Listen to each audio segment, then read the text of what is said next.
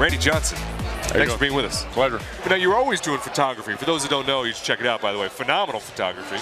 Now, was that a passion? RJ51photos.com. See? There you go. And you're already online. Or you can catch me on Instagram at RJPhotos. There, see? These are how things work. And I know you're watching this on a mobile device or on a laptop, so you can do it right now while we continue talking. RJ51photos, Instagram. What has been, was that always a passion even while you're playing ball? I started, and rightfully so, a lot of people thought that I just started after I retired because I was more social media friendly, if you will. Right. I didn't have to be 110% into baseball, so I wanted to be able to show my photography to people. And so the first thing I did was I started my website, rj51photos.com, and that went well.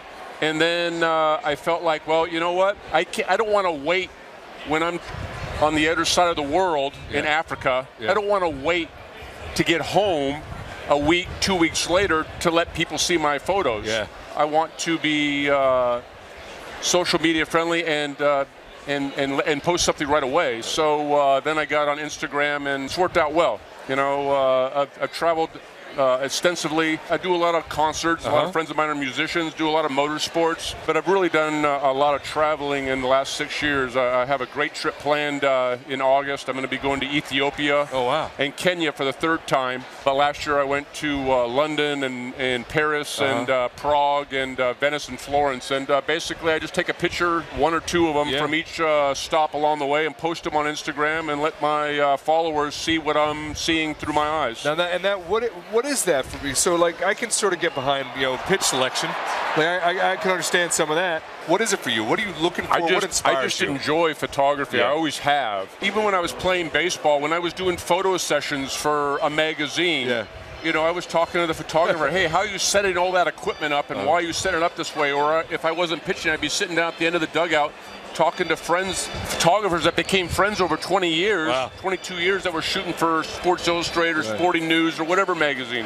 The thing about being creative, I don't shoot any sports per se, you know, shooting a concert and getting access like I do with certain friends, being creative with that access and letting my followers and fans see something that they may not typically get to see. Maybe an opportunity where before the band goes on, them putting their feet up and tuning their guitar, or behind the drum kit shooting out to the stage, you know, a different perspective, but really capturing moments. I know it sounds kind of goofy when you're hearing this from me, from a person that was intimidating and wanted to, you know, steer you down and strike you out. And you do that with the subjects you shot? But I was always like that. And now, you know, being creative pitching, and I was always creative, especially as I was getting older. I had to be. I was evolving in my pitching because I couldn't throw 95 to 100 as I was getting in my 40s. I retired when I was 46, so I became more creative. Well, just like my photography, it's all about a different angle. Taking a chance to go somewhere that I probably shouldn't be, but hurrying and getting that picture and then getting out of there. You're known for being, as you said, you're a power pitcher, and then you got more creative, but you're still one of the great pitchers of all time. Start, bench, cut, these terms for strikeout. Whiff, punch out, K. Start, punch out, bench K. Whiff, you gotta go. That's too lame. That's a big whiff. Yeah, that's not much there. You were the band Rush's tour photographer, and you know Geddy Lee pretty well. Start, bench, cut, these classic Rush songs. Oh, no way. Geddy's not watching. Okay. And we won't let him know about it at all. They don't see this up in Toronto, eh? No, that's right. We're not distributed in Canada. There's no metric conversion. Okay. 2112, Limelight, Working Man. Working Man is my go-to. That's the goat. That's a start. That's a starter. Okay. 2112 is on my bench. Yep. And Limelight, sorry. Cut. Geddy. Old school. Sorry. One more thing that you were sort of known for throughout your career, besides being unbelievably amazing, Hall of Fame, power pitcher, intimidator, is you had one of the great mullets of all time. I'm sure you know that.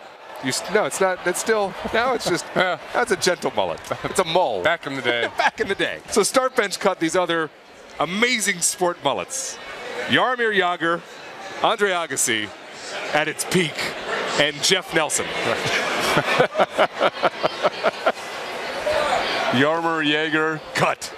No, he's your start? Yeah, he's my starter. All right. Andre Agassi, yeah, he's on the bench. Oh yeah. Nelson, because I got to go back, you know, when it all kind of the evolution of mullets. It's true. So we're going back in the '80s, and then Jeff Nelson. Sorry, you were the '90s mullet. You got to go. Nelson, you've been cut by Randy Johnson. That may make my year right there. This is Randy Johnson. Thanks for being with us, man. Now, before you guys go away, I would like to say, JB, I saw Randy taking a picture with Grumpy Cat on the field. Yeah. Oh, already? And Grumpy Cat, I already got like 1,400 likes. I don't even know who Grumpy Cat is.